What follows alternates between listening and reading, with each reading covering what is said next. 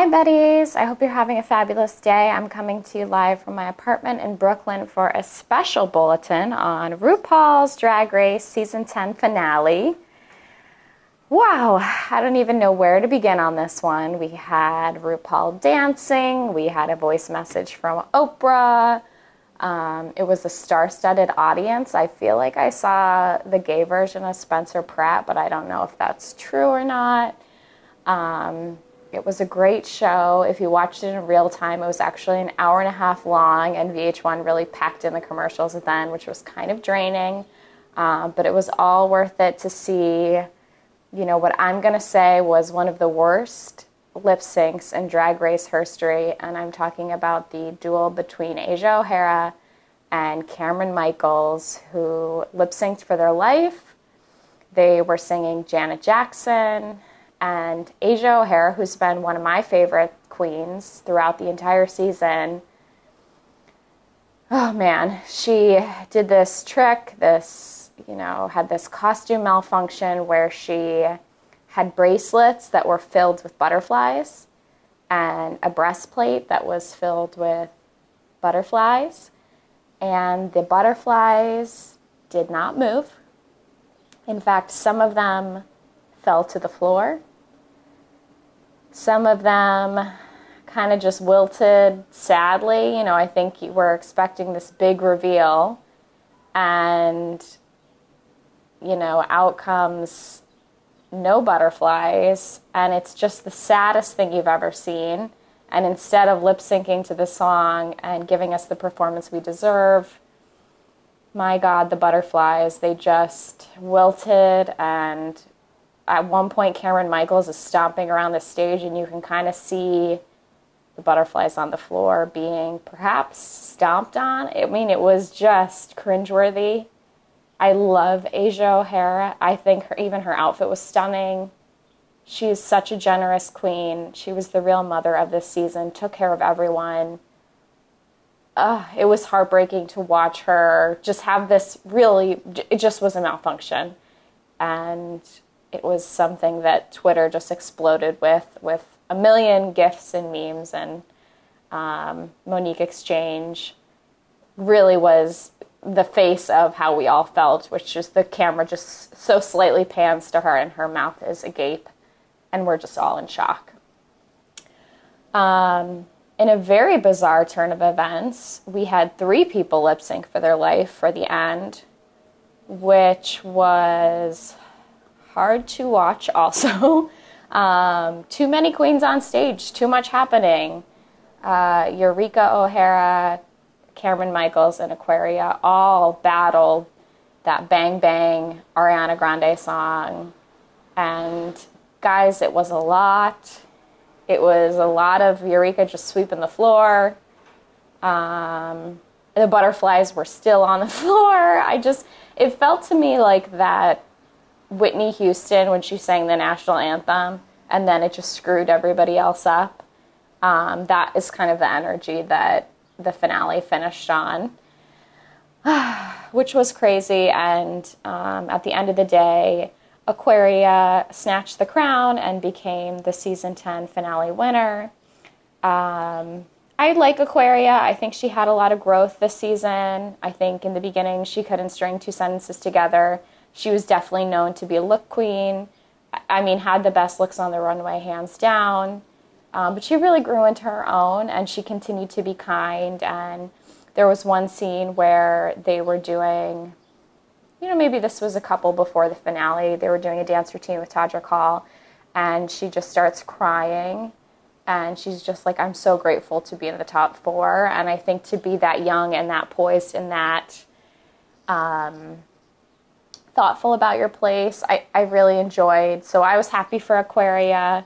A lot of internet shade going on about Eureka and the racial tension between her and the Vixen, and the way that we allow the white queens to just rise and we keep giving them chances. I read an interesting article this morning about how because Drag Race fans are mostly white, we're perpetuating a lot of the same privileged standards and holding our white queens to we're allowing them the privilege to make mistakes and forgive them, whereas women like the Vixen who, you know, have altercations and whatever, we hold them to a higher standard. And it was a shame to watch the reunion and to watch that fight and to see the Vixen just kind of be dismissed for her anger. I thought was kind of sad. I know Rue had such great intentions about, you know, wanting the Vixen to be open to receive help, and I totally get that. But my heart really broke. That was such a weird tension moment, and then to see her on stage at the finale was kind of heartbreaking, and I'm praying for the Vixen. I feel like she got a bad rap. I feel like she got bad edits. I think she really is a sweetheart, even though she came to fight and she wants to be there, and she was really aggressive all season. I think there's more to that story. I wish we would have gotten that story. And I do see how we are giving white queens the privilege to kind of build out more complicated narratives. I mean, Eureka is a really polarizing person, and she was given a lot of second chances. And I see why people are on the fence about her. To be honest, I feel like when she started the season, she drove me nuts, and then she kind of grew on me. And I'm not sure if that's the editing or, you know, again, the way that they allow white queens to get more space on the show. I feel very conflicted about Eureka. I don't know where I stand.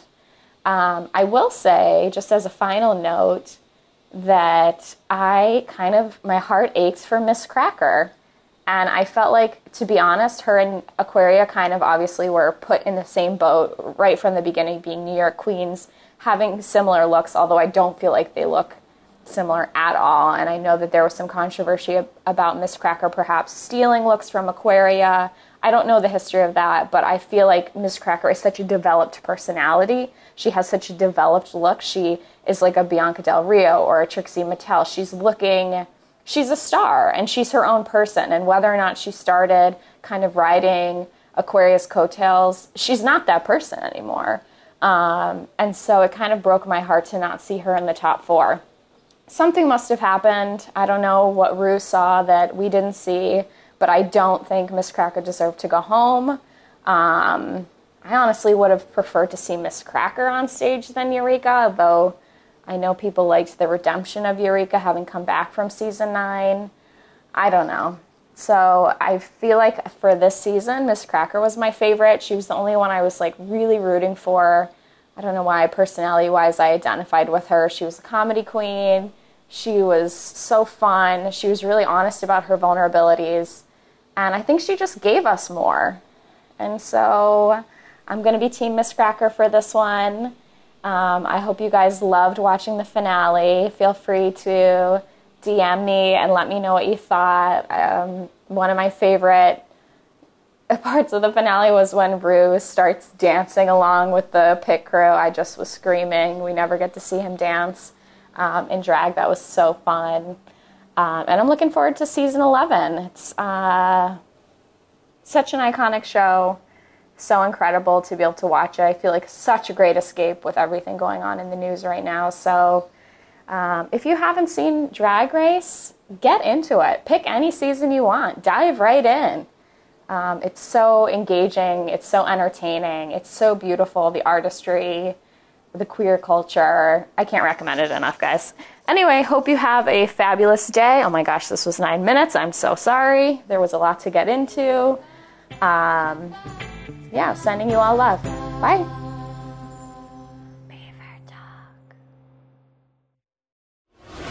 Attention Springwood, my name is Josh Krebs. And I'm Liz Richards. And we're the hosts of Bloody Date Night. So Josh and I have been dating for 4 years, and Josh loves horror movies, and I hate them. Yeah, so each episode we go through the horror movie franchise canon to watch an episode and then meet up and we discuss it together. And so far it's been going pretty well, right, Liz? I think it's gone pretty well so far. Yeah, each episode I try to see how far I can push Liz to watch a really good horror movie until she basically leaves me, and it hasn't worked yet. Not yet. And it's awesome because you're the Tatum to my Sydney. You're sweet. And here's a clip from one of our recent episodes. Hello, I'm Exposition. Hey, let me tell you what just happened. There's a break-in at this costume store. Somebody stole some ropes, some knives. Somebody stole a mask. They stole $250. They scared a cat. They took 2 boas. They took 2 boas. 2 feather boas, 1 set of angel wings. It's one of those goddamn... They're probably having a burlesque... probably doing a burlesque show later. I don't know. Haddonfield. What isn't happening? Haddonfield's first Burlesque club. That'd be amazing. I would love that. The Lacy Pumpkin. Ooh. This has been an Atlantic Transmission production.